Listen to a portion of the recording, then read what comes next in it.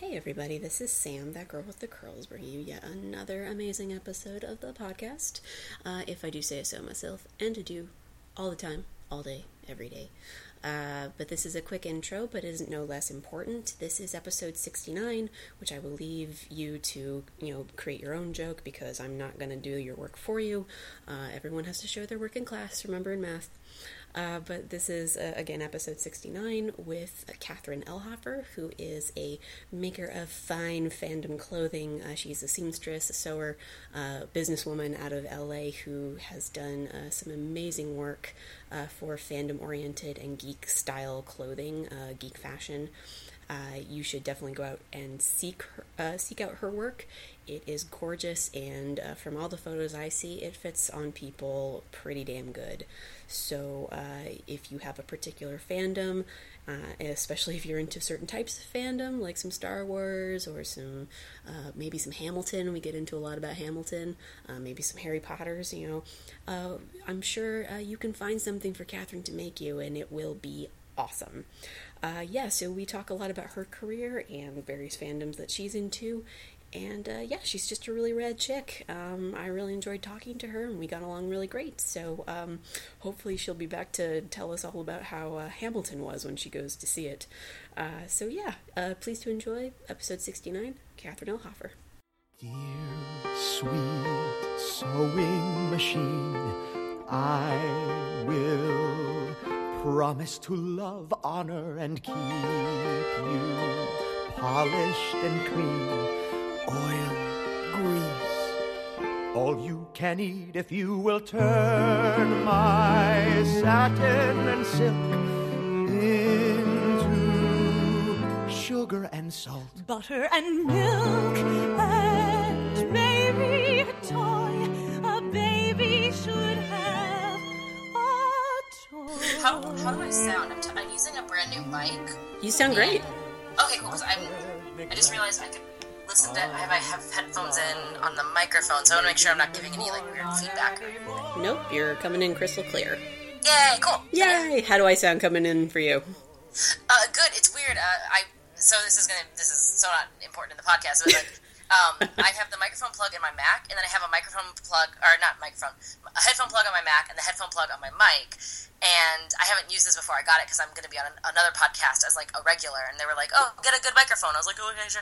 So I got like the Yeti, and so when I did a test call with my producer like a few days ago, I plugged the headphones into my Mac, and then I just heard him but didn't hear myself, and I was like, okay, that's fine. I don't have to hear myself. I'm not that much of a narcissist.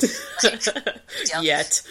And then exactly. And then when I went to plug the microphone in just now, I saw that it had a headphone jack, and I was like, oh, I'll plug it into the microphone. That's probably the way it wants me to do it. I don't know. It doesn't.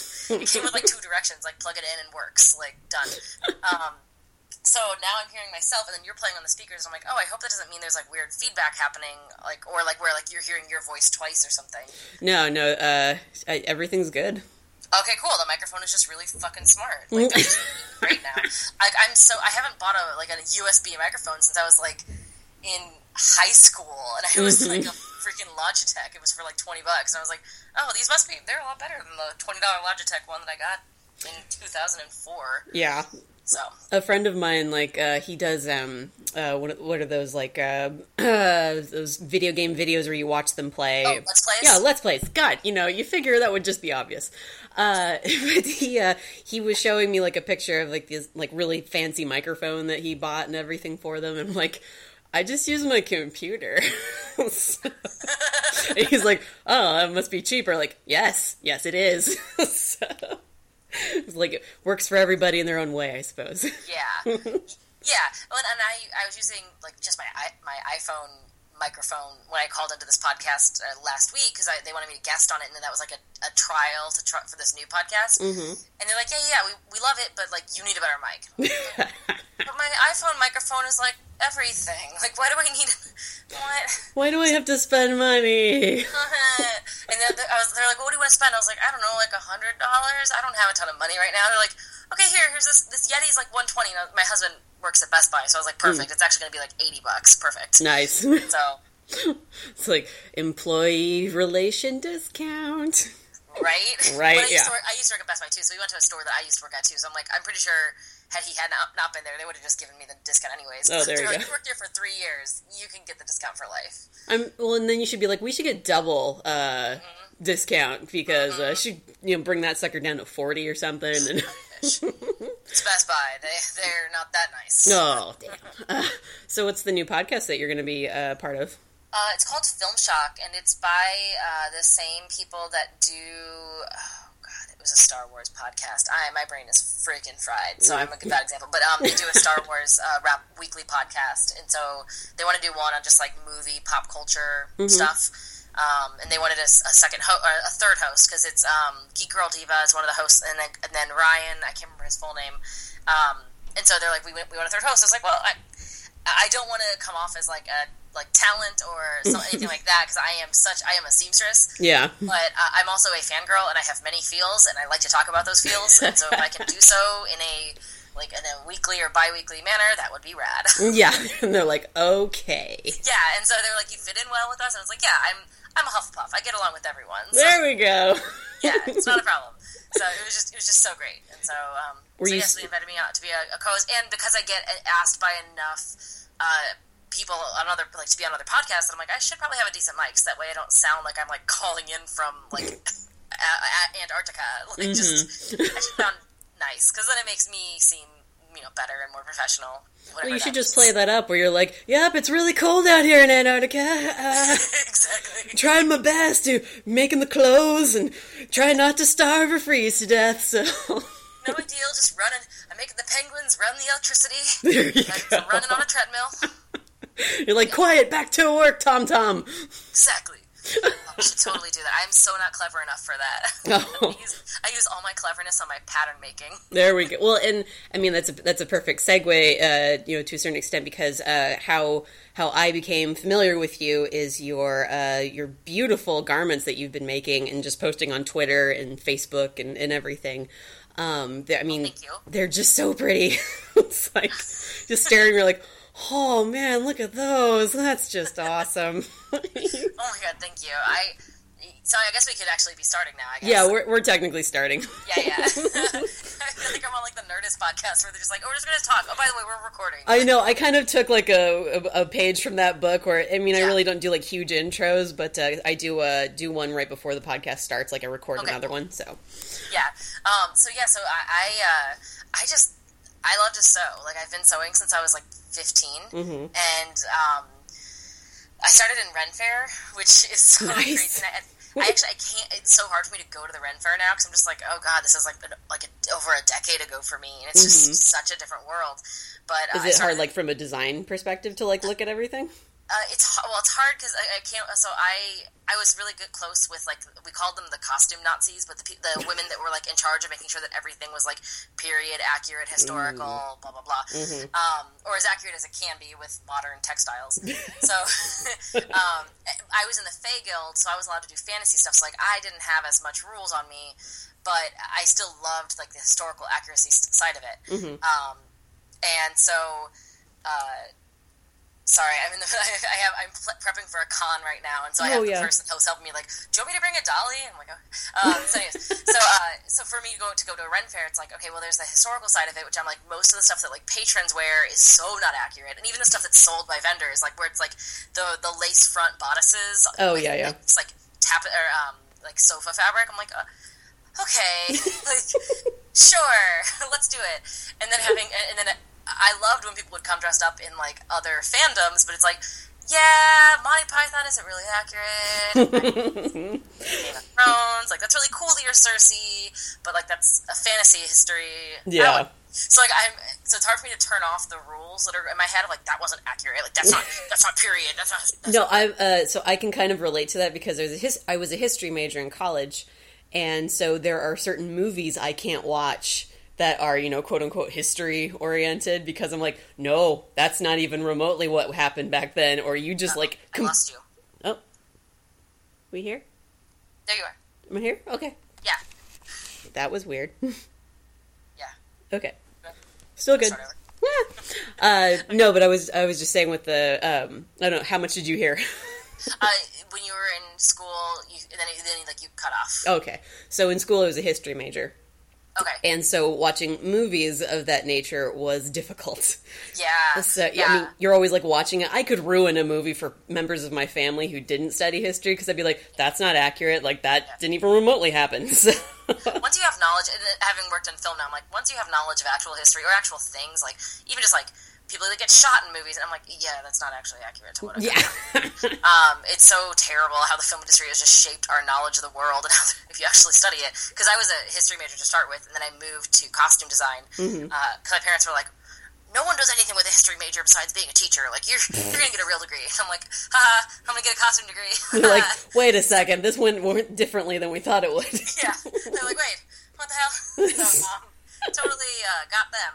Yeah, like, haha, Mom and Dad. Yeah, but once you have that knowledge, it's so hard to, like, turn it off, and especially being, like, a fangirl, I'm like, yeah, it's really hard to not be, like, a know-it-all. Yeah, you're just, I remember there are a couple of movies I can kind of turn my brain off, like, one's a Jesse James movie, and it's mostly because Colin Farrell is playing Jesse James, and I'm like, I'm okay with this, that's fine. I'm fine with that. Yes. Like, same with, like, the Robin Hood Prince of Thieves with, Kevin Costner. Yeah, I was going to say Kevin Costner. Was it Kevin Costner?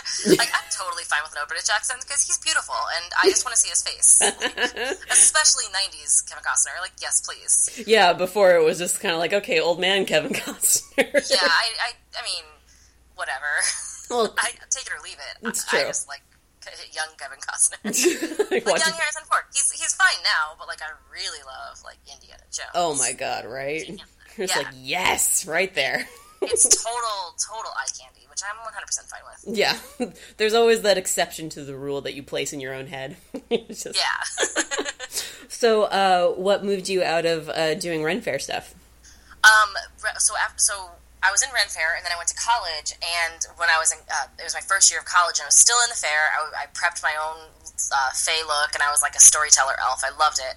And then, I joined with the costume shop the end of my first year at school, and going back, like, I didn't go away for college really. I lived in Missouri, and like 30 miles outside of St. Louis, and then I went to school in St. Louis. So I went away to school in that I really didn't go home at all because I didn't have a car my first year, so I was just trapped on campus. But after going back to the Ren Fair and then trying to do school as well, and I was one of the smartest kids in my high school, at my public high school outside the city, but I went to the school that was way too smart for me. Like, oh no! And I did fine, but, like, I had to actually study and actually work and read everything. So I was like, yeah, I can't do Ren Fair, which required like 50 hours of volunteer work at the site, which totally made sense because you're giving back. Yeah. So I was just like, I can't do this and also be the person that I need to be as an adult. So I backed away. And, like, a lot of the kids that I was in the Ren Fair with, they didn't go away for college, and so they were still in, like, this high school mentality. And not that that's a bad thing, but to me it was. And so I was like, I just can't stay in this, like, you're dating the same guy. You're dating the guy that I'm actually. You want to date the guy that I'm dating, or vice versa, and, like, being, like, just, like, catty girls. And so I was just like, yeah, I'm done with this. I'm gonna go back to college. And, like, it was a very expensive school that I was at. I was like, yeah, I need to get my money's worth because this is not cheap. Yeah. So I kind of backed away. But then my costume passion got moved to the costume shop because I was helping build costumes for the plays that they were putting on, and then the costume shop manager saw how fast I was because I had been sewing for 4 years. So she was like, I remember she passed me a bunch of skirts for Fiddler on the Roof. And which is just like, they're just generic, like, rectangle skirts that are ruched in or pleated in. And I finished them all in, like, a few hours, and she expected it to last me, like, a few days. And so I was like, okay, Sally, I'm done. And she was like, what do you mean you're done? No, there's no way you're done. And I showed her, and she was, like, trying to pick apart, like, where, like, she couldn't figure out how I had sewn them up so fast because it requires just so much labor. And I was like, oh, rather than basting them first, I just like folded it over and just sewed it all in. And she was like, okay, that's not supposed to work, but for you it worked. I was like, I don't know. So you basically blew her mind. Yeah. And it stands out for me because I was like, I'm no one. How am I, like, blowing this woman's mind? She's like a PhD student. What's going on? But it worked. And so then she was like, you need to take a costume class. Like, you actually should be taking classes for this. So that's when she turned me on to the costume design professor, who then like we bonded immediately, and I was like one of two in the costume design program, because it was the WashU where I went is not known for theater. Mm-hmm. It's known for law and medical and business, not theater. But they have a theater program, and it's amazing. So then I started doing costume design. I was like, I didn't know this was a thing you could do. I thought that the woman who did Lord of the Rings just kind of lucked into it. Yeah, she just fell into the job. Yeah, there's a whole path for this. Oh my god, I want to do this. So then, like, I came home, I was like, Mom, I want to be a costume designer. And she's like, what the hell is that? I'm like, okay. Well, it's fairly self-explanatory. They design the costumes. And... Yeah, she's like, can you do that from St. Louis? And I'm like, probably not. Probably gonna have to move to LA or New York. But, that's okay, right? And she's like, you're a small town girl, what are you doing? So then you're like, I'm living in a lonely world, and you just like really dive into a journey, like kind of thing.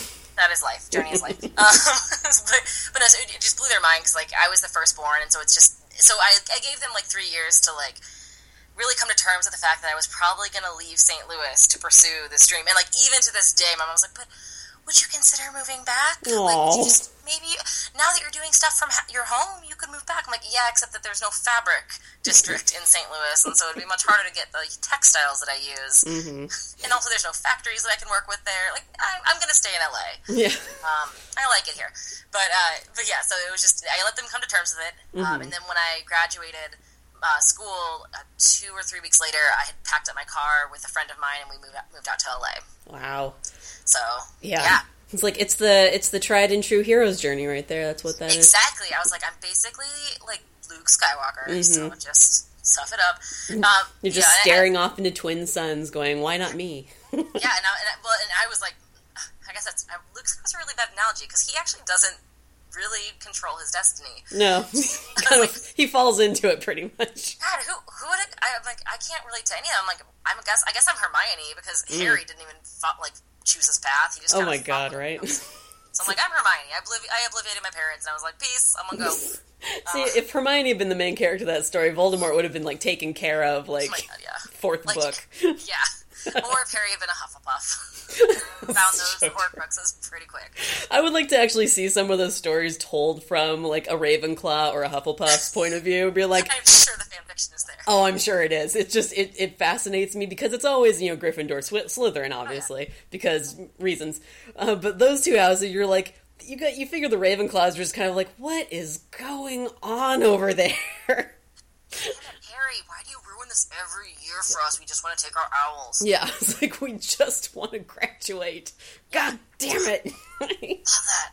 Yeah, no, there's God, like, thinking about it, I'm like, there's not a whole lot of characters that really control their story. Like, even Katniss doesn't really control her story. It's other people affecting her. Yeah. I think even when she tries to take control of it, it just never seems to work out well for her. Yeah, I'm Hermione. I'm Hermione.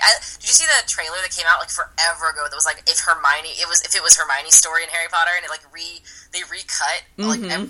Oh my god, I loved that so bad. Yeah, because you're just like, yeah, right. Yeah, Hermione fighting the patriarchy. Let's do it. Exactly. Hell, if someone just wrote like a novel series that's just based off of that.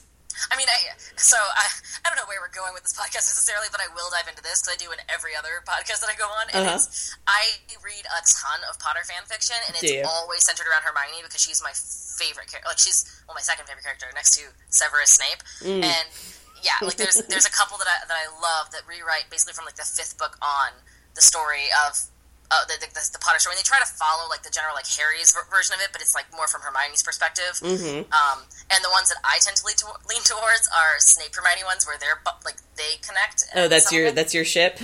That's my ship, and I'm fine with it. And I know that people hate it, and I don't really care because I accept who I am. I've made peace with myself. Yeah, I've accepted who I am as a garbage person. But also, like, I don't like ones where she's a kid. That's disgusting. And, like, ones where they're, like, together when she's a student. Like, those are always very iffy for me, because there's a lot of, like, sexual predators and, like, that. But I love the ones where it's very clear that she is an adult. Like, and where, like, because Hermione's already the oldest in the grade. She was born, like, early September. So she's already, like, 12 when everyone else is 11. And same with, as they go up. And the time turner in her 3rd year, she has her placing normally like another year ahead, because she did so much traveling back in time. Oh my god, right? Yeah, like, she traveled back more than, like, each day. She did at least, like, 4 passes that day because she had to take a nap. She had to go to the library for a few hours. Like, yeah, she was busy. So she's got at least another year on top of that. I firmly believe Hermione never slept. Yeah, and no, she doesn't sleep. She reads books. And that's what her sleep is. But also, she's just emotionally and mentally, like, just more mature than everyone else. And I relate to that because that was me. I remember my mom would joke when I was, like, 11 of, like, you just want so badly to be an adult, don't you? And I'm like, yes, I do. Right? I would very much like to control my own life, please. Thank you. No, I was like that, too, where, whenever there are those, like, quizzes that are like, would you want to go back in time? Blah, I was like, no, I don't want to be younger. I hated being younger. Yeah. I liked, like, when I was, like, 21 on was pretty damn good. Like, I feel like that's where it, when I could start drinking and everything. Yeah. When people just stopped, like, looking down on me and questioning my intelligence, and people still question things like, are you really a fan, whatever, because fanboys exist and they can sometimes suck. But, you're holding a Pokemon in your picture. I mean, I think that just helps out right there. I try. Well, and that was, like, back when I was at We Love Fine, they were taking, like, glamour shots, and I was like, I have to pose with Pikachu. And, like, I looked off the camera, and the photographer's like, you look at the camera? And I was like, no, if this is a glamour shot, I have to look away from the camera. That's right. So, I forgot I still have that picture attached to my Skype. There we go. You start doing, like, what the, was it the Brimper photo from Sex Criminals? Oh, yeah. Just start doing that.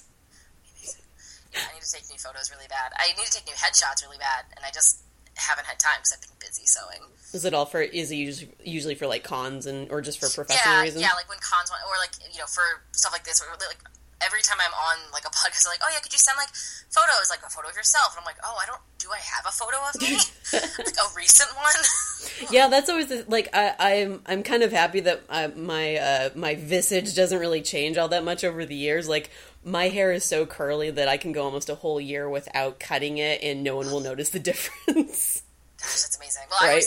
I throw my hair up in a bun most days anyway, so I'm like, I don't really notice. But my hair color changes because I'm like, oh, I think I want to do blue, now purple, now, like, galaxy. I don't know. Basically, I mostly let my hair color friend just do whatever she wants because, like, I don't care. I'm not an actor. I don't have to have a constant look. Like, surprise me. Yeah, I'm like, whatever you want to do. You want to add some pink in? Sure, add some pink in. The upkeep on that must be a little bit hard, though. It would be if I cared about it. There we go. Because people are like, oh, you should wash with, like, purple shampoo or blue shampoo. I'm like, I wash with the shampoo that's in my shower. Because I just couldn't care less about what my hair looks like. I like it to look pretty, but when it's faded, even now it's super faded, and I get so many compliments. Oh my god, your hair's so cool. I was like, cool. I need to touch it up, I guess, but cool. I like that you like it. No, I'm the same way. Like, so my sister and I have very different types of hair. She has stock straight. Mine is curly.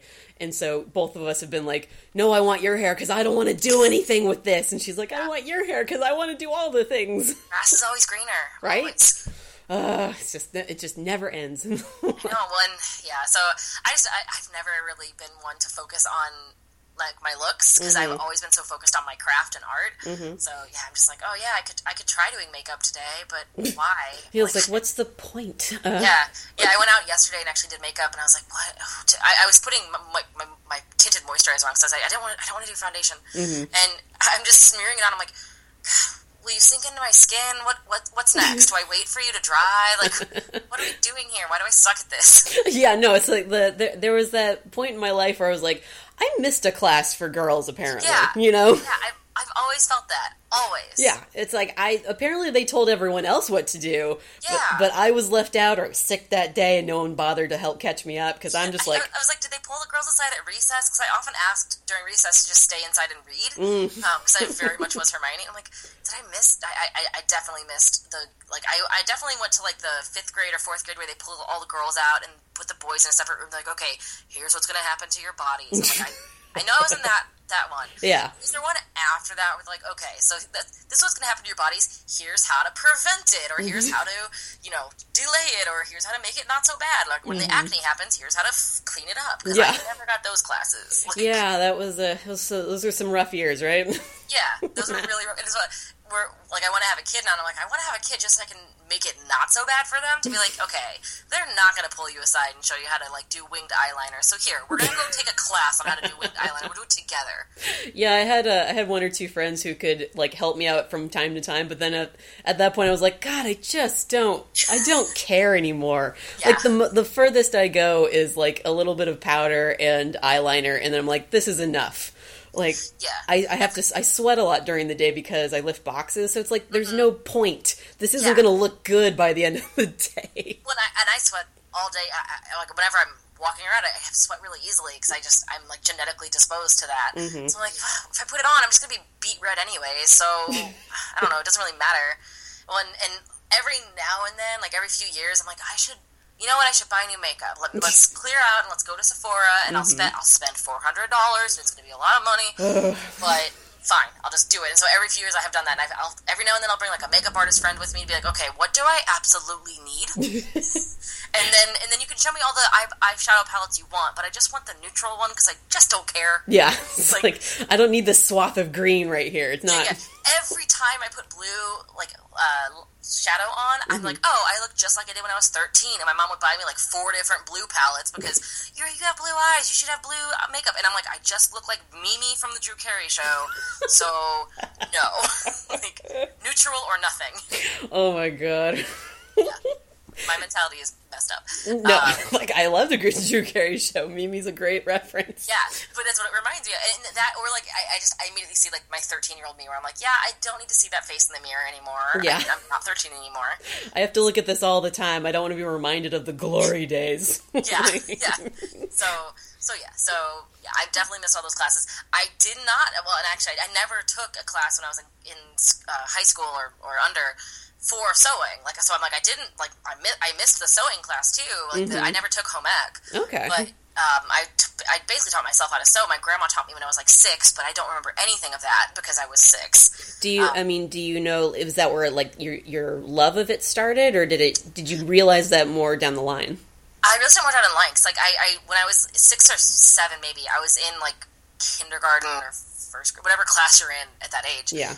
And we had different countries we each got assigned, and so I was assigned Mexico, and you had to, like, make a doll, or, like do a doll around that country. Mm-hmm. So my grandma helped me make, like, a little stuffed, like, gingerbread looking doll, and then I made, like, a poncho for it, and I made him a sombrero, and, like, and I was like, this is Mexico, like, the super stereotypical Midwest version of Mexico. Yeah. Like, this is what Mexico is. And it's funny because I'm now married to a Mexican descended Latino. Oh, there we go. It's like, yeah, no, that's super racist, but, you know.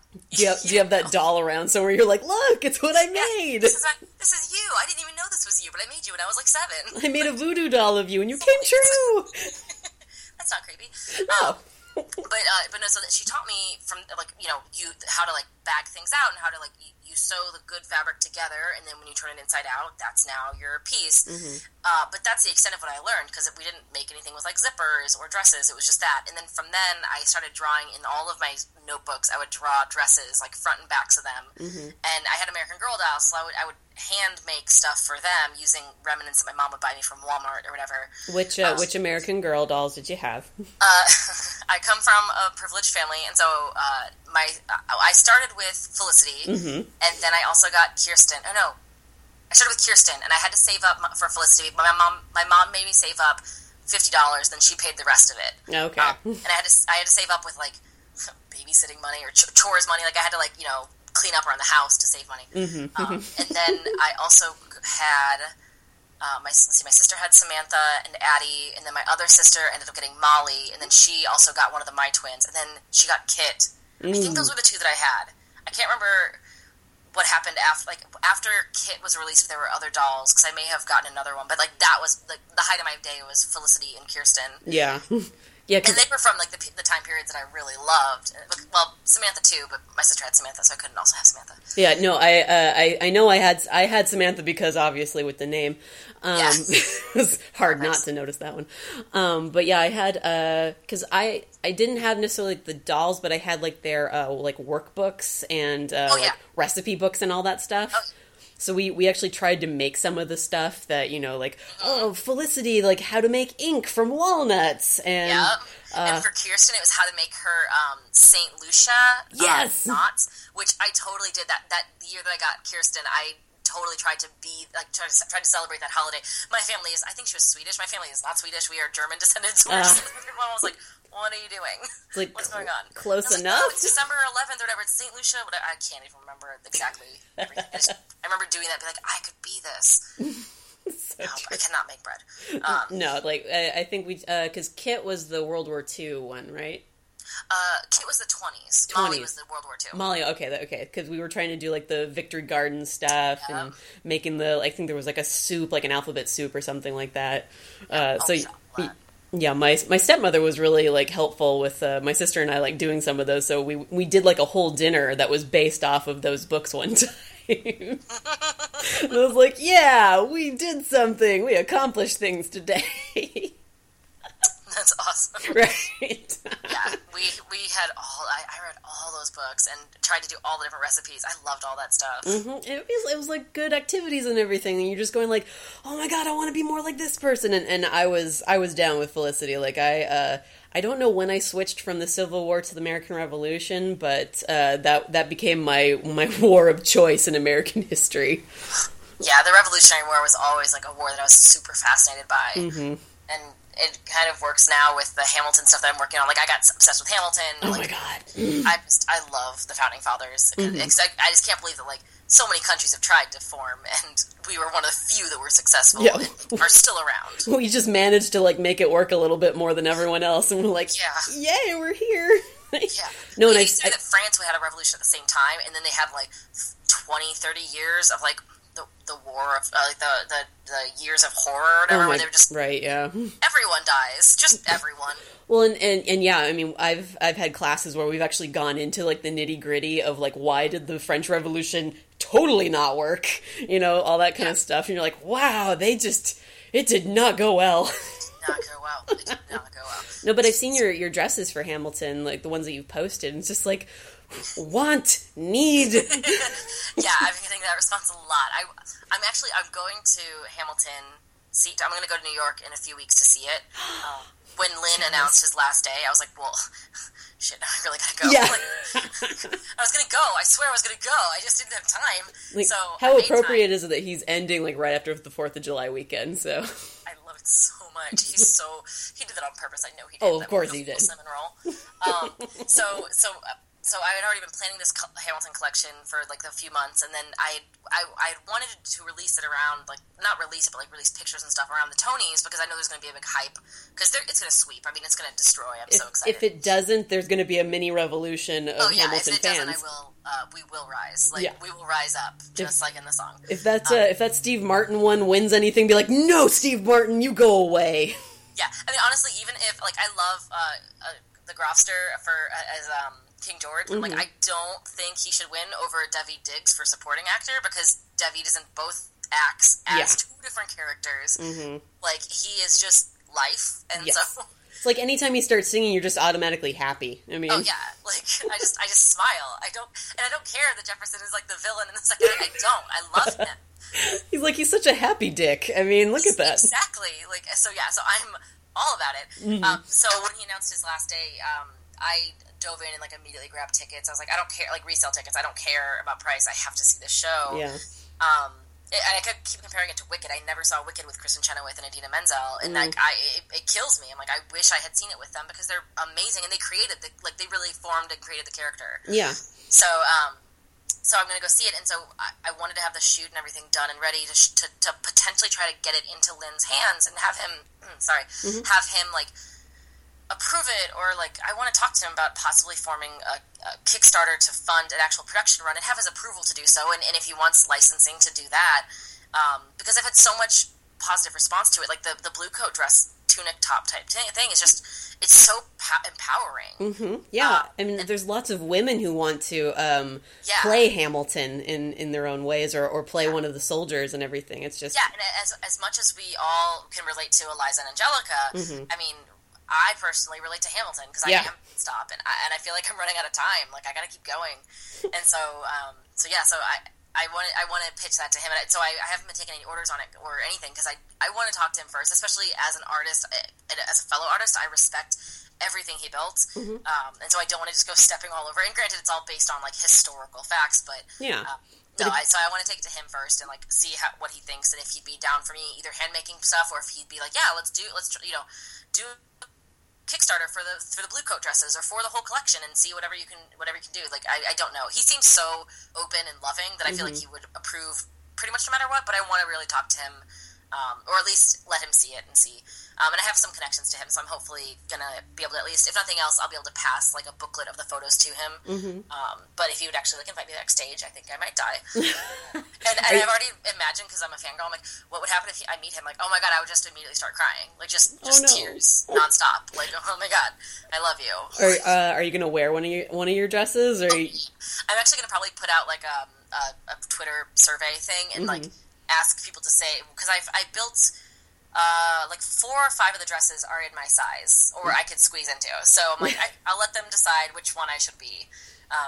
And so you've got the blue one. You did the green one from the second act, right? Yeah. So Hamilton's the green coat, which is also at the end of the first act too, in Nonstop. Yeah. At least from what I've pieced together from like the gift sets and stuff. I know, right? You're just trying to like, okay, what happens in this? I've been calling it the A. Ham coat, and so that's the green coat. Thomas Jefferson's look, which it's his velvet, like his Prince look. Oh yeah, so it's like that one is just so gorgeous. Just when Daveed Diggs is wearing it, like as a dress. Oh my god. and I did that one with the skirts actually removable, like the purple underskirt is removable. So it's how I did most of the dresses. So that way you could wear it as just like a top with leggings. And so when we did the shoot, we saw like a couple of the girls wearing it with leggings, and I was like, "Ooh, that is super sexy." I am 100% for this. And then I did Angelica in her like. It's weird because based on like the lighting, it changes the dress because it's a 2-tone dress. But my interpretation of it was like an orange with like a pink. Because she is in warm colors, so it's like the warm color dress. Eliza is in like a turquoise with a mint accent. And I actually really love Eliza's dress, but I made it in like a size small, extra small, because I knew the model that I wanted to have wear it. So it's super tiny. I don't think I could fit into that one because I'm definitely like a extra large at least. The blue coat dresses, which I ended up making 4 blue coats because I wanted to recreate the, like, I've been calling it like the swag shot of like Hamilton meeting, like seeing Mulligan, Lawrence, and Lafayette all in like the pimp look. Yeah. So what time is it? Showtime. And so in the blue coat one, I made one in my size as well, and then Lafayette, which is also in my size because Abria, who is my Jefferson model and Lafayette model, she's a little bit smaller than me, and so I was like, okay, cool, I can totally make these in like approximately my size. And then, which Lafayette's also beautiful because it's like this dark purple ponte with gold accents. It's life. And then a last minute addition was Burr, because I was like, oh well, Burr can be in one of the blue coats too. Like, who cares? It's a blue coat. But I was talking to a friend, and they were like, you know, he's the true like villain or whatever. He also could be considered the protagonist. So you probably should do Burr. And I was like, okay, fine, I'll do Burr. and then as I'm making it, I'm like, actually, I really love this dress. So I'm glad because I made it out of the same purple of Lafayette, because Burr wears like purple maroon colors. So I actually really do like it. I don't know if they've actually even talked about like what they're going to be performing at the Tonys, or if they're just leaving it as a surprise. But do you think they're going to do the opening again, or are they going to? I would hope not, because that was done last year. I would hope that they perform something, and I would die if it was like nonstop. Or, right. I mean, I would love for them to perform the final the final song too. Yeah, they can't. Like that would just, we would die. We would all just die. There was this video I saw. I actually did a whole article about different animatics that have been made based on the Hamilton soundtrack. Yeah, and the one that I really love the most is based off of that. That break in the final song when Hamilton is talking about like all of he's basically going through his entire life. Yes, I saw that same animatic. It is beautiful, right? Like just the way that they worked everything together to make it seamless. It's just like, oh my god, if they made a movie, like an animated movie. I'm getting goosebumps right now. There's been so much talk about being a Hamilton movie, and Lynn I think even said like there probably will be, but like in a while, and I don't know if we'd be performing as each like as the characters. I think it would be a new cast, and I'm like, no, make it a freaking animated movie and be the voices. That's all I want. I want your voice. Yeah, I can't imagine anyone else, and anyone else being Washington. I'm really excited there's gonna be a female Washington. Like that makes me super happy. But I'm like, no, but all the actors that are voices in them, like you're the voices that I play in my car every day. No, I'm the same way with like original voice casts and everything. when I was growing up, my mom got us into, Les Mis, and it's the 10th anniversary soundtrack that they did on PBS. That's amazing. Right? And so when with the musical, it's fine, like, I can get behind that, but when we seen the movies, like, that they've put out, especially the most recent one, and the one that I can't stand the most is like everyone else, is Russell Crowe. That's the standard. Like, everyone hates him in that movie. But it's so because, I mean, it's not even just because of him. It's because, like, Philip Quast, who plays Javert in the 10th anniversary one, has such a powerhouse of a voice, and you're just like, really? Like, what's this? What's going on here? I don't understand. It's like, at least with Marius, like, Eddie Redmayne was okay-ish. Like, he can't reach what Michael Ball could, but he was a close approximation. With Crow, it's just kind of like, there's no contest here. Like, get him out of this. This is not his playground. Like, away with you, away. But yeah, no, I have that same problem with, like, original voice casts and, like, anyone else taking over the role at times. You're like, no. Yeah, it's hard. It's hard. It's so much. So with your fandom towards Hamilton, like, when was the last time? I'm assuming it might have been Star Wars when you got, like, really excited about, like, making a collection of dresses. I mean, Star Wars was the biggest one that got me an amazing, like, social media following, because that stuff legitimately went viral. Yeah, and nothing really has since. So I'm trying to figure out what that was about. Yeah. Why this? I know why, but no, I actually, the collections I've been putting, and, like, I call them collections that I put out, but, like, 'cause I just take photos and then release it to, like, press stuff to be like, oh, do you guys want to write about this? Because I like it.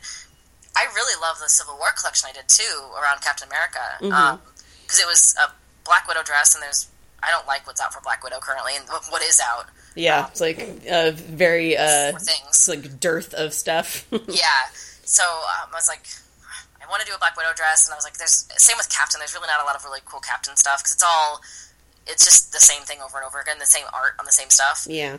Or they have to put a shield on. Like, when I was at Wheel of Fine, I was like, you have to have the shield on, otherwise no one knows what it is. And I'm like, okay. I think we know what Captain America looks like. Yeah. We also know what Chris Evans looks like. Yeah, that too. We do.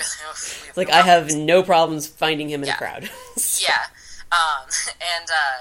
And then there's absolutely nothing for Falcon. And I had these ideas to do, like, a cool cape dress for Falcon, because he has wings, and that'd be really cool. So I'm super proud of the Falcon dress, and it has gotten, like, no attention, and it makes me so sad, because I'm like, this dress is so freaking awesome.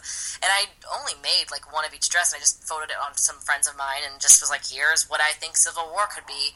But I'm still super proud of that freaking dress, because it's beautiful. I don't think I've seen this one. You should, if you send it, I can, like, attach it to the podcast when it goes out. Oh, totally. Yeah, I'll send you over. And what sucked was, I posted a picture on my Instagram of my friend Abria, who's also in a Hamilton shoot, wearing it, and I mean, I'm watching my analytics all the time, and I was like, I was normally getting, like, 200 or 300 likes on a photo, and she got, like, no likes. Oh. And I went to her, and I was like, I think Instagram's racist, because you're black, and, like, it's not showing. And she was like, no, it's true. They actually, like, there are a lot of algorithms built in where, like, if you are black, only certain people will see your stuff, because I don't know. Really? Yeah, and I found out from other people, like, there are certain algorithms built in. It's stupid, but it's not going to stop me from using non-white models. No, it shouldn't. Like, what the hell? But it made me so mad. I was like, this is the coolest dress, and it's not. It got a couple, like, some. I did a video of the movement of it, because we grabbed a quick video and I put it in slow mo, and, like, that got a good response. But when it was just the picture, it just got, like, exponentially less likes than the other photos that I would release. So. Do you find that that's I mean, aside from the blatant racism of Instagram, apparently, do you find that is an issue sometimes with, like, trying to show, like, the, I guess, the nuances of these kinds of dresses? Because, I mean, like you're saying, Falcon, his distinguishing thing is that he's got these wings, and also that little, mechanical drone of his now. So, like, static photos are only going to get you so much. Do you find that shooting videos, like, help sometimes? It does, especially because my stuff photo is great, but seeing the movement of it shows you the fullness of, like, my skirts and of everything. And so, yeah, videos and, like, boomerangs are really, really great. I just don't naturally go to that because I'm not, I am my own business, so I have to do everything, but I'm not, like, naturally, like, a marketing person, so I'm not always thinking initially of, like, oh, get a video of every single thing. Like, at the Hamilton shoot, we got boomerangs of as much as I could think of, but I was also, you know, making sure that everyone got changed for the next look and making sure that we got the shot from the photographer of the stuff that I wanted and making sure the music was right and trying to periscope. And I was like, I'm doing too many things. I'm gonna crash my brain. Yeah. So yeah, like, I try, but it's not always successful because I'm just like for some of my shoots that I do, it's so last minute and just like, hey, my friend that's available is going to come over, and I have 2 hours with them, and just shoot whatever I can, and then go. So yeah, like my Mischief collection, the office wear stuff that I've put out. I don't think I got any video of it because I only had my friend Devin for like an hour and a half, and so I was like, okay, I have an hour and a half to shoot everything that I possibly can with you. Let me get the photos out, and then I was like, oh, also video. It's not that important. No, and I can understand that where you're trying to do like 500 different things, and especially with being your own business, like having to market yourself in a way that seems so counterintuitive. Yeah, it's so hard, like just being on my own. Just like, it's hard. Like when I was under Mighty Fine We Love Fine, I still was in charge of a lot of that stuff of like making sure that the campaigns got out properly and whatever. But yeah, doing it all on my own, I'm like, this is a nightmare. It's totally worth it, and I will live through it, but it is not easy. And then so when people like when I was prepping the Hamilton stuff, I would have people comment like, "Oh my God, are you going to do Miss Mariah Reynolds? Are you going to do Peggy?" And I'm like, I need you all to calm down for a second because it's literally me doing all of it. Like everyone chill out. Everyone chill out, and I'm trying to still make money on stuff. So I'm still trying to take commissions and orders. Like, shh, talk less. So they're like, oh, I see what you did. I see. And you're like, yeah. no, I can throw seriously. back in the Hamilton. I can do this now. But yeah, so like, I love comments and I love getting the feedback, but I'm also like, okay. Or when, I think when Civil War came out, so there were a couple, like, there's always negative comments whenever Nerdist posts, because Nerdist has just such a huge audience that, like, there are trolls. Yeah. And so there were, like, one or two of, like, ugh, but, like, she didn't do this other character, or, ugh, those dresses look horrible. And I'm like, you know what? I don't give a fuck. It's like, hey, do you have the ability to sew a dress? And maybe you make it. Yeah, and I remember when my Force Awakens stuff came out, like Captain Phasma. I released the pictures, and on the Nerdist Facebook page, people were like, ugh, they all look like club wear. And I replied, I was like, I'm sorry you feel that way. Like, could you explain to me why? Like, oh, well, it all just looks like it's all, like, screen printed. And when I was like, nope, it would be a nightmare to screen print all this stuff on the Phasma. That's all piping. That's all sewn in detail. Oh, I didn't realize. I was like, yeah, what else makes you think it's club wear? Well, it's just really short. And I was like, okay, well, that was literally made for, like, per commission for somebody that wanted it that way. So if you don't like it, I lengthen it if you just tell me. Oh, I didn't realize. I'm like, oh, you didn't realize you were being an asshole? Like, well, you were. Like, go figure. Yeah. The people don't realize what jerks they're being until they're confronted by it. Yeah, and so I don't do it as much anymore, but at that time I had nothing else to do, and I was like, I'm going to go and comment back on these people, and a lot of them were just like, oh, I had no idea you were an actual person. Like, I didn't realize it was a person who did this, and yeah, sorry, I'm just a human being. Go figure, it gets produced somehow. So. Yeah, I'm like, I'm not a licensed company, I'm just doing this, I was doing it for funsies, and then I realized that no licensed company wanted to hire me, because my former employer had, like, slandered me to a lot of them, so I was like, well, gonna do this on my own then. Aww. Whatever. No, that sucks, because, as someone who doesn't know much about, like, clothing or anything like that, I have hands that just don't want to do anything productive sometimes. Just, like, looking at the stuff that you produce, like, even like, the BB-8 dress that came out, or the Rey one, like, the final outfit she's wearing. Yeah. It's like, it looks so well made and so beautiful, and the women that are wearing them, especially like some of the plus size women that I've seen, just rocking these dresses have been amazing. Yeah, well, I am bigger. Like I'm like 1, sometimes even 2x different brands, and so for me, no matter what company I work for, whether it's myself or with others, like, it's just important that women of all sizes and shapes can look good. And, like, not everyone's going to look good in everything. That's just not possible. But I want to do as much as possible to make sure that curvy girls can still have stuff, because pretty much everything is made for, like, a size 2, like, 16-year-old girl. Yeah. In like, juniors clothing, and which is fine, but there's other sizes and shapes available. What? So, and so when I was at Wheel of Fine, that was my big crusade. Like, as soon as I stepped in, I was like, I am not using any of your existing bodies, because they're made for a 16-year-old girl, and that's not who I am, and it's not who I want my customers to be. I know that when you go to conventions, you're seeing a lot of women that are in their 20s and older who aren't necessarily a size 2. And there are, like, one of my good friends is Chloe Dykstra, who's, like, a size 2 or 0, and she's super skinny, and she's in her 20s, but, you know, that's not everyone, and she still looks great in everything I designed, so let me design for a bigger girl now. So it was a source of a lot of tension when I was there, too, because the other people at the company didn't necessarily agree with me, but it made them sales, and it made them a lot of sales. They just assumed that the only people buying their stuff were 16-year-old girls. Well, they just never tried. Like, they just never... there was a designer before me that did care, but she wasn't there for very long, and so she couldn't affect much. But it's just... I was a fangirl, and I was one of the few people at the parent company that was a fangirl, and I was like, no, like, there's a lot of girls my size that are obsessed with Captain America, and we can't necessarily wear the dresses where it's all, like, the detail on his waist, because that's drawing attention to our waist in not the best way, and you can't put a star on the boobs, because then it's going to stretch out as we stretch it out, because we have boobs. So I just kind of, like, took it in a different direction, and, like, I did, like, the dolman top there that was a huge seller for them, because it's an outerwear piece, so you can wear it over top of a regular outfit. It's subtle. It's using lace, so it's a little bit more feminine, too, which isn't used a lot, in geek fashion, at least. And so it was all these things, and my boss was just like, I have no idea what that's supposed to be. Like, you're like, no one's gonna buy it. It's a big seller. That's what it is. Yeah, it was their top seller for that collection. Like, it sold out within, like, 2 days, which never happens. So I was like, yeah. She was like, customers won't understand this. I'm like, they will. You have to have faith in them. They will. And sure enough, they did. And I was like, yeah, women understand this. Yeah.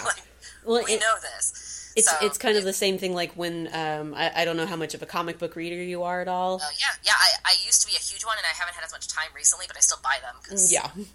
Well, it's just that there are certain artists, you know, mostly women artists, who understand how fashion works, you know, and so it's like, I'll read, you know, Batgirl, and, you know, Babs Tarr. Amazing. Oh my God, it's like, she draws clothes that makes me want to be more of a fashionista sometimes. We're like, man, if those clothes existed in real life. Even the new Scarlet Witch. Like, I read an interview with the artist that does Scarlet Witch, and how, like, I think it's a dude. He, like, did a bunch of research on modern high fashion, and he wanted her to be this, like, fashionista. And I pulled every sketch that they had uploaded of his, because I was like, this is all so inspirational. Well, and even, like, Kevin Wada, who does those, like, covers and everything, and he doesn't do much interiors at this point, but, you know, he finds that way to just skirt that line between, like, 80s and, you know, modern fashion, or sometimes just goes blatantly 80s and no one cares. I'm fine with it. The 80s are back in style, too. Yeah, every 20, well, now it's been 30 years or so. Like, yeah, fashion is cyclical. It just swings back around. We're going to get into the grunge phase at some point again. Yep. It's like, yay, let's just start listening to Nirvana again. I just immediately I watch a lot of Parks and Rec, like, a lot. I don't know if you watch it, and, like, just Tom Haverford, like, they're just now getting into Nirvana. I don't have the heart to tell them what happens to Kurt Cobain. Yeah. Parks and Rec is, like, literally on repeat. As soon as the series ends, I replay it all, because it's the one thing I can, like, listen to and just enjoy while I sew. Oh no, I've had it on when I'm writing something or whatever, and it's difficult because I'll get wrapped up in the episode though. So. Well, and that's why it's only Parks and Rec, because, like, I did that with Star Trek, and I would end up, and I've watched a billion episodes of TNG or whatever, but I would find myself just staring at it, even recently, just like, oh god, I haven't rewatched this in a while, and I did it with I was rewatching The West Wing, and same thing. I was like, I kept staring. I'm like, oh my god, they're all so pretty. It's like, oh, Josh Lyman. Oh god, Josh Lyman, you're so beautiful. Sam Seaborn, I love you.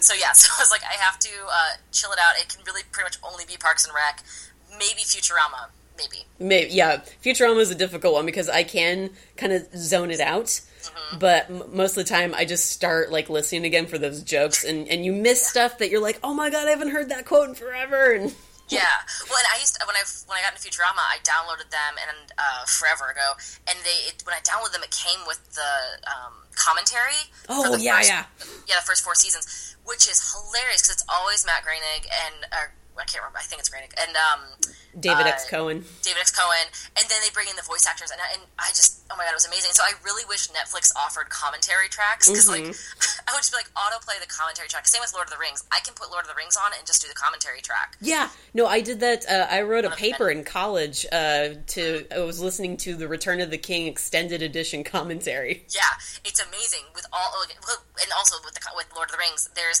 the director's commentary track, there's the artist's commentary track, and there's the cast. The cast. And there's a fourth one, though. I think there's 4 of them. So I'm like, you could spend like a solid month just watching the extended commentaries, or like watching and listening to them. And the cast one is just so hilarious. When I was in high school, I tried to write out basically a script of everything that was said in the fellowship, because I had script writing software, and I was like, oh man, I'm just gonna write out everyone. And I got easily an hour in, and then I was like, okay, this is crazy. Why am I doing this? No one wants this. This isn't being asked for on the internet. I just need something to spend my time doing. Yeah, it was basically the break from reading and writing fan fiction. I was like, I'm just gonna do this too. There you go. But no, I love, and I wish that was available streaming, because I work in a room where I don't have a TV, and so I'm like, if it's not streaming, I can't easily have access to it while I'm working. I would assume some poor bastard or some wonderful citizen actually put it up on YouTube somewhere. That's true, but with the commentary track? Oh yeah, that part, and then you have fair use stuff where they would just be like, yeah, that's the whole movie, you can't do that. Yeah, well, there's a podcast that I heard of recently, and I can't remember what its name was at the moment, but they sync up to a TV show that I also enjoyed, and so I was like, oh, I need to download that podcast, because I can play it was, I want to say it was Veronica Mars, and so you play at the same time they do, and then they're talking over it, because I just love hearing people talking. So yeah, I'm like, I need to figure out what that show was. Yeah, no, I'm a huge behind the scenes person. Commentary tracks. I bought Deadpool on Blu-ray and immediately listened to the Ryan Reynolds commentary. Yeah, I haven't done that yet because it's on a DVD, which I can't easily do during the day. So I have to wait for that to be a thing that my husband and I listen to, but he doesn't really care for listening to commentaries. Oh yeah. So okay, it's just something I have to do during the day, one day. That can always be the thing where you're just kind of okay, this is my thing, this is your thing. How do we figure this one out? We do that all the time. Yeah. Hey, tonight, I know you want to probably play, he's playing Uncharted 4 right now, or whatever the new one is. And I'm like, I'm just going to go in the other room and just do something else. He's like, yeah, totally, whatever. Or I'll even curl up next to him and play Hyrule Warriors on my Wii U while he plays on the TV. I love it. We have such a great partnership, because it's just, you do your thing, I do mine, and if we happen to cross paths, cool. It's like, oh yeah, we happen to share a bedroom too. Awesome. Yeah. Maybe not the same sleep schedule, though. I like to stay up late sometimes. There we go. Yeah, my roommate in college, he was an avid video gamer, and I was trying to read stuff for school. And so he would play while I would read, and every once in a while I'd look up and just kind of watch what he was doing, and then go back to my book. And so it was a nice symbiotic relationship. Yes. We're like, oh, that's interesting. And I got on his nerves one time when he was playing old school Final Fantasy, where you stop everything and you plug in what you're going to do and everything. And I'm so used to real-time play that I was getting so impatient watching him do that. And then just started going I've been waiting. Gosh. Let's just go for it. And he'd be like, are you done? No.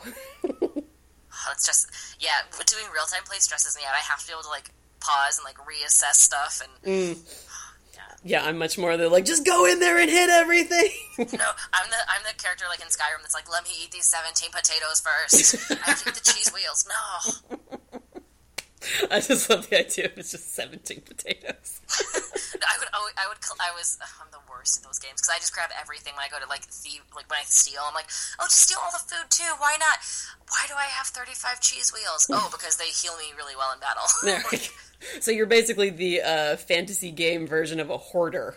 Yes, there we go. I definitely am. And I would go back I had like 3 or 4 houses across Skyrim, and like I would just go back to one of them and be like, okay, shove all this stuff into this dresser. Okay, this dresser is full. Okay, shove all the and I would try to organize like, only put swords in this dresser, and my other dresser is for armor. Like, oh god. It's like I have a cabinet full of cheese wheels right now, and the cheese wheels didn't need a cabinet. I just put them in a corner.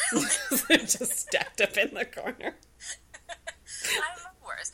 No, so like that. Yeah, I'm such a hoarder at these games, and like it's the best and the worst. But I'm also a bit of a hoarder in real life in terms of fabric. If it's a piece of fabric that I love, I buy it, and I buy like a ton of it because I'm like, just in case. Mm-hmm. Do you have a particular type of fabric that you like prefer over others, or is it just kind of like I see it, I buy it? It's a bit of I see it, I buy it. Currently, I'm trying to focus mostly on like spandex blended fabrics because that's what I'm doing for my ready-to-wear stuff. Because it's just so much easier to sew and to like make sure it fits well. So I'll have customers that give me like detailed measurements, and I'm like, I don't need that. I just need like your bust and your waist because I'm working with a stretch fabric, and so it's gonna, as long as you're within like a 4-inch, leeway, like it's gonna be fine. And so, and I had one friend that had come over because she wanted to help me with some stuff, and the first thing she did is she went through all of my dresses, and she was just like, I couldn't figure out where your zippers are when you post pictures. And I'm like, most of the time I'm not using zippers because I hate installing them. And it's just another step. I'd rather just sew it up with like my serger and call it a day. Yeah. So, and I think there's a couple of people online too that, like on Instagram, that follow me that are always wanting to ask questions because they want to figure out how I'm doing what I'm doing because it's different. So I'm like, I'm not using zippers as one of them because it's fine. But so I work with like cotton lycra, or I call it scuba because that's what some of my vendors call it, but it's called techno officially. It's like a thinner. It's not neoprene at all, but it has similar qualities to neoprene. And then, like, I did a Padme dress recently, and so that's like a stretch velvet on top of a double scuba, or double techno, and so, yeah, basically, if it's a stretch fabric, I'm probably messing around with it in some shape or form. And it's also just I pretty much see everything that every piece that I make as like a study or like a test for myself of like, okay, how am I going to put this together? How am I going to make it happen the way that I want it to? And so, yeah, it's all... I'm still learning. Like I haven't worked with stretch fabrics very long, probably like only a year. But I just dive in, and I'm like, I'm not going to let my lack of knowledge stop me from making it. That's awesome. I admire that, definitely. Thanks. My sheer force of will is making it happen, I think. So you're a Green Lantern, is what you're saying. I don't get that reference. I'm not a huge DC fan. Okay, no, fair enough. Basically, the Green Lanterns, their primary like emotion, quote unquote, is willpower, which is basically just courage. Oh, then yes, I am. Yeah. So you win that ring. That'll come to you eventually. And then you'll be like, "What the hell is this?" And they're like, Okay, maybe I'll get into Green Lantern. No, you don't have to. Quite frankly, it's fine. Unless you want to watch the really horrific Ryan Reynolds movie that he did, which isn't worth your time either. No, So. No, I do not. There we go. At all. Then you are a wiser person than I.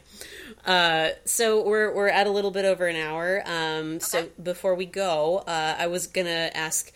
Is there any fandom that you haven't tackled yet that you would want to do something like either a collection or just find a way to do a dress based off of? I feel like I've touched a lot of my favorite ones. Well, one of my favorite fandoms is one that like no one knows, which is Sabriel, or it's the Old Kingdom trilogy by Garth Nix. Okay, it's my favorite books, like my favorite book and my favorite book series. And that's like saying something because Potter, I have tattoos for. Like, I love Potter, but what Potter tattoos? I have a mudblood tattoo on my left arm where Hermione was carved in the movie. Oh, wow. And it's white ink with pink accents, so it looks like a scar. Like, it freaks people out. When I point it out, most people can't tell it's there. And then when I'm like, oh yeah, I have a mudblood tattoo. Oh my god! Like, holy shit! It's really cool. I love it. And so I need to get more more ink, but it's costly and yeah. So Sabriel is one that I really, really want to do, but it's again similar to Hamilton, where it's owned, like the IP is owned by this like artist, by this writer. So I want to actually talk to him about licensing and doing a small collection based on his characters and stuff, because I would love to. And I feel like there's a small enough like cult fandom around it that it would work. The books initially came out in like the first book came out in like 92 or 93. So it's along the same time frame as like when Game of Thrones came out, or A Song of Ice and Fire. And while the world is not nearly as vast as that, it's a similar like magical but also real world, and I love it. So I would love to do that. And then also, I don't think I've done anything for Legend of Zelda, which is my favorite video game too of all time. Really? So I want to. I have a ton of designs, like a ton of Zelda and Link inspired designs, and I'm moving into wanting to do blazers. They're more costly and time consuming because I have to do it through my factory. Yeah. But I have like Midna and Link and Zelda inspired blazers because I think that would be rad. Do you often do that with do you just start drawing and it becomes something, or do you have like something in mind usually? Yeah, it depends. Like sometimes I normally go into my sketchbook with a few things in mind. Like, okay, I need to sketch for a client. They want, a Wally dress, or they want a princess dress, whatever. But then I just start riffing off of a sketch, and I'm like, oh, well, this is a really cool idea, and this actually applies really well to this other character because of the silhouette or because of something on it. And so then I just have like all these riffs of just like, oh, and like when I'm scrolling through my sketchbook with friends that come over, I'm just like, well, and I was drawing this, and then I realized that actually that looked a lot like Iron Man, and so that became this Iron Man dress. And then there, I was like, wait, that's also Hawkeye. Wait, okay, so like here's why, and also Ant-Man. So it works for everybody. Yeah, so I was like, oh, I can make this one pattern. So it's a lot of that, and because I also sew, I also am thinking of ideas as I'm sewing. Like I was sewing up something. I think that's how I figured out Ant-Man. I was sewing up my Iron Man dress, and I was like, this is very similar to Ant-Man's silhouette too. And then I'm like, I could totally make this Ant-Man. I don't have time. So there's a lot of riffing there too. I think that's what makes what I do different than what's out there right now, because like I'm also a seamstress, so I'm thinking of other things. Like construction in a way that other people don't. So I like it. Definitely. I like it a lot. And has there ever been a commission that just challenged you to the point where you're just like, I don't know if I'm going to be able to do this? Oh my God, every single one. Yeah. So I don't know how much you delve into me, but like my biggest commission to date still is Ashley Eckstein's gown for the Hurrieders fashion show the first year, the Totoro gown. And I mean, I believe in myself 100%. Like I'm like, I can do anything. But when we were talking about it, I'm like, oh my God, how am I going to make this happen? I sketched it out, and it was inspired by Zach Poston, who's one of my favorite fashion designers.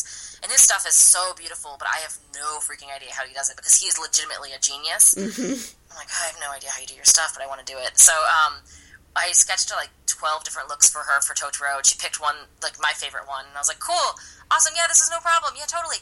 Oh, do you know how you're going to make it? Yeah, totally. No idea. Yeah, you turn off to the corner like, I have no fucking idea. No fucking idea what I'm doing. Like, I joke, I'm like, I'm basically science cat, or I'm like, I'm just in front of a bunch of test tubes, I have no idea what I'm doing. So, but that's how every commission is. I'm like, almost every, now I'm getting better at it, but like, everything is, I don't know how I'm going to do this. I'm going to problem solve it as I go, and because I have like sheer force of will, I have not sewing, I have a lot of sewing knowledge now. I've got like a decade and a half of sewing knowledge, so I have all these things working with me, and I always have really, really cool clients that like they understand if I have to make a change because of the way that I'm sewing it, or because the fabric isn't available. Like I'm so lucky that I have cool people that I work with. So thankfully it works out. But like the Padme dress I was making, based on her Senate look from episode 2. I had been talking to my client about it, and I'm like, yeah, I could totally make this happen. Yeah. Like, okay, cool. And I'm like, we'll see. We'll see what turns out. I'm not going to tell you that, but we're going to see. And it turned out great, and I'm still in the process of finishing it up because I had to move over to Hamilton stuff. But yeah, like even that was like, okay, yeah, we're going to do it as a coat. I don't really like making coats because they're pains, and there's a lot of like nuances to coat making. Yeah. Okay, well I can do it as like a dress, kind of as a coat. Okay, so just my brain is always working, and my husband laughs and jokes because like I'll go out to dinner, and he's like, "Why do you look angry?" And I'm like, "Oh, it's because I'm thinking about how I'm going to finish this thing." Like, don't worry, I'm fine. I'm excited for the food to arrive. I'm starving, but also, how am I going to finish this project? Like, No, that's how I am when I think I scowl a lot more, and so people are just like, "Are you okay?" I'm like, "Yeah, I'm just thinking this problem through," and they're like, "You look really pissed off." Like, I'm sorry. Like, I can't. Oh yeah, I was going through. I had a friend yesterday at the Hamilton shoot taking photos just because I couldn't be on my phone the whole time, and I was scrolling through today and I saw one of me looking super pissed at my photographer, and I was like, it was early on in the shoot. I'm like, I know I wasn't angry at all at the shoot. It was an awesome shoot. So like, what were we talking about that I just had this like. What? And I'm like, I'm sure what she asked, like, do you think we should do this thing first or this other thing first? And I'm sure I was like, Like, I'm just like, God, my default face, and I just have a default, like, resting bitch face, whatever they want to call it. Like, right, I do. Like, I stumbled across a blog when I was in college because I was Google searching my name because I was about to graduate. And I was like, oh, I need to make a website. I wonder if it's already out there about me. Googling it. And this blog popped up where people from my band when I was in marching band in high school had written about me, use my full name like the idiots that we are in high school. It was like, oh yeah, like Katie Elhoffer, like just all she does is glare at me, like what the hell, like she is so mean. And I tracked the kids down and I was like, hey, I want you to know I wasn't glaring at you. I didn't even know who you were. I was trying to play my music, and I was the star of my band because like I practiced like crazy and I loved music. And I was in the pit, so I was in the very front with the marimbas and the xylophones and the bells and all that. Yeah. So I was like, if you thought I was glaring at you, it's because I was trying to remember the song. Like I was trying to, because I was in charge of making sure that like the pit ran properly. So I'm like, don't worry. I'm glad you thought that it was so like egocentric and narcissistic that I was thinking at you. I wasn't. You were nothing to me because I was worrying about me. Like, and then I was like, oh, by the way, remove my full name because now this has been archived into the Google search feature. So delete this. and by the way, Merry Christmas. Yeah, I even went down and like tracked down one of the girl's brother because I was so mad about what she'd said, and it was a girl that like had pretended to be a friend of mine, and I was like, "You are actually a bitch." And the fact that I found this out like years later, like that's terrible. So be careful what you say online, people, because it will come back and bite you in the ass. Yeah, it's like, or just even just putting pictures of people up on the internet for no apparent reason other than to complain about them. Yeah, there's a lot, like, people don't realize how bad trolling can be, and I love when I see, like, I follow, like, George Takei on Facebook, like, when I see him, like, reblog one of the, like, great of, like, oh, this person thought she was just being casually racist on Facebook, and then ended up getting fired from her job because of it. I'm like, good. Yeah. You should learn to be careful. I learned the hard way in college. Like, I had a teacher that got very upset about what I posted, and I was like, okay, hey, I'm not going to go bitching online anymore. There we go. It's like turns out it's not a safe space. Somehow it finds its way back to me in some way. Yeah, and so I'm like, okay, if I really need to type something up and post it, I will post it like either to like a private Facebook post that only I see, or if I want to go remember my LiveJournal password, I'll post it there privately. Like, you don't have to make everything public. Yeah, it's a lesson that I learned back in college. I'm like, okay, I'm going to coast off that now. Don't do that. It's like, your feelings can sometimes just stay with you. Yeah, it's okay. Or that's what the phone is for, and you call your best friend, or you call, like, you don't have to put on, like, and there's so many people that I know that just post everything online, and that's fine, but it doesn't, I don't know any of them that it works out for. Yeah. No. All of them are like, I lost a job, and I think it's because of something I wrote. I'm like, well, then maybe you shouldn't write so much. Like, no, I don't know. Channel into the fan fiction. I always feel like, I don't do enough promotion of my site because, kind of going back to what we were talking about with, like, the self-promotion and marketing and whatnot. But I'm like, I'm just not, like, I'm much more a natural talker when I'm, like, talking with a real person or, like, Same.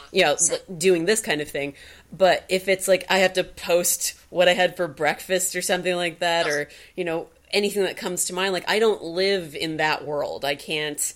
And so it makes it a lot harder when you're just looking at people who can just, like, somehow find a way to make that work for themselves. You're like, no, that's just not me. Yeah, it's so not me. I love sharing what I'm working on very much. Like, I love sharing in-progress photos because I'm so proud of what I do. And I get, like, so excited about what I'm making. But I'm just not good at just anything else, really. And even I send out press releases, and, like, I'm like... Elhoffer Design has a new collection. I'm like, this sounds so freaking pretentious. Right? I hate this so much. Every time I have to do a byline, like if I'm writing something for like a site or anything like that, I'm just like, okay, how do I make myself sound interesting without like really overdoing it? Yeah, I'm the same way. Like, I had to pass my latest PR thing to like a friend of mine. She's like, can you make this not sound terrible? Because to me it sounds terrible. She's like, no, it sounds great. No, it sounds terrible. Like, I would like very much to just not have to do any of that stuff, because I don't know, it just makes me feel weird. Yeah. It's like, I'm all for about bragging about myself. I love what I do, but not like that. There's this just a streak of humbleness, I think, that goes through a lot of people, where you're just like, I don't feel comfortable talking about myself like this. Yeah, I just can't afford a press release person, like a marketing person. I can't yet. It's like, I'm not. It's like, I'm not enough of a narcissist to be able to write these things about myself. So yeah, exactly. Well, I think that's a good place to leave off on narcissism. So, Katie, where can people find your stuff online if they would like to communicate with you? Yeah. So I'm at Elhoffer Design across pretty much all social, predominantly Facebook, Instagram, and Twitter. All of those allow for direct messaging, so go for it. Or they can email me, Catherine with a C, at elhofferdesign.com. There's also at my website, elhofferdesign.com, like a contact form, which is actually the best way if they want to commission something, because I have like a little write-up of like, here's what to expect. So that way, because I've had people that reach out to me of like, I really want this crazy anime-inspired thing, but I only want to spend like $50. I'm like, I'm sorry, I'm not the person for you. So well, if you want it like, poorly made, then sure. Yeah, go for it. And so, and also like, I don't touch certain things. Like I don't really do costumes anymore. So like I don't want to do costumes. If you want me to do an anime thing for you, I'm probably going to tell you no. So just be prepared. So that's probably the best way. And then if they want to like follow me on Instagram, Instagram's really where I post so many of my things, because I just love posting pictures of my work. And then Facebook is somewhat active, and then Twitter is mostly where I just like retweet random things that I like. They can follow me on Tumblr, but Tumblr is definitely where my social activist side is, and so I'm like reblogging stuff that I care about, or cats, which I also care about. There's got to be a way for it all to work out, like where it all. To me, it does. Yes, there we go. To my like 500 Tumblr followers, they like it. Like a cat and political activism. Yes. I found my true home. So much. So those are the best places, and then my website is also my storefront for my stock items that I carry, and then my Etsy also has those same items listed. It's cheaper on my website because I'm not having to pay Etsy fees. But yeah, so like really what I would love to have people come by is my Loki inspired blazer and dress, because that's in pre-order right now, and my factory's starting it up, and it's costing me a lot of money, but it's just something that I really believe in. I've been working on geek office wear for a couple years now, and everyone that I've worked for is just like, no, nobody wants that. And I'm like, I'm trying to prove them wrong by selling them, to be like, nope, people do want office wear inspired by their characters, because that's empowering. We still want to look like we're professionals while wearing the things that we love. Right. So I'm trying to prove them wrong, and it would benefit me by then allowing me to do more office wear stuff. So yeah, if it does well, I'll do more blazers. And I have another one lined up that I want to do, but I can't finance it until I can get this one paid off. All right. You all heard her. Get out there. Buy them. Do it. And as always, the deets for Maniacal Geek and That Girl with the Curls, you can go on Twitter at darling_Sammy, SAMMY. You can go to Facebook. That is for both the site and the podcast, because I don't know how to consolidate branding. And you can go to maniacalgeek.com to read any of the articles that I happen to put out, as well as listen to this fine podcast. And once again, Katie, thank you so much for coming on the show. Yeah, thank you for having me. Yeah. If you ever want me back, I'm here. Definitely. I think we need to talk more about Harry Potter and Hamilton and how to like connect the two universes together and somewhat. After I see the show, I should come back on and just rave. Oh my god, yes, you should do that. You should send all the pictures and then just be like, oh my god, I'm so jealous of you. Yeah, I'll do that. I would love to do that. Excellent. Then we have an accord. It's like, yay. And as always, good night, everybody. What if your second hand scratched, worn? You're still the best we've ever seen. So welcome, sewing machine, to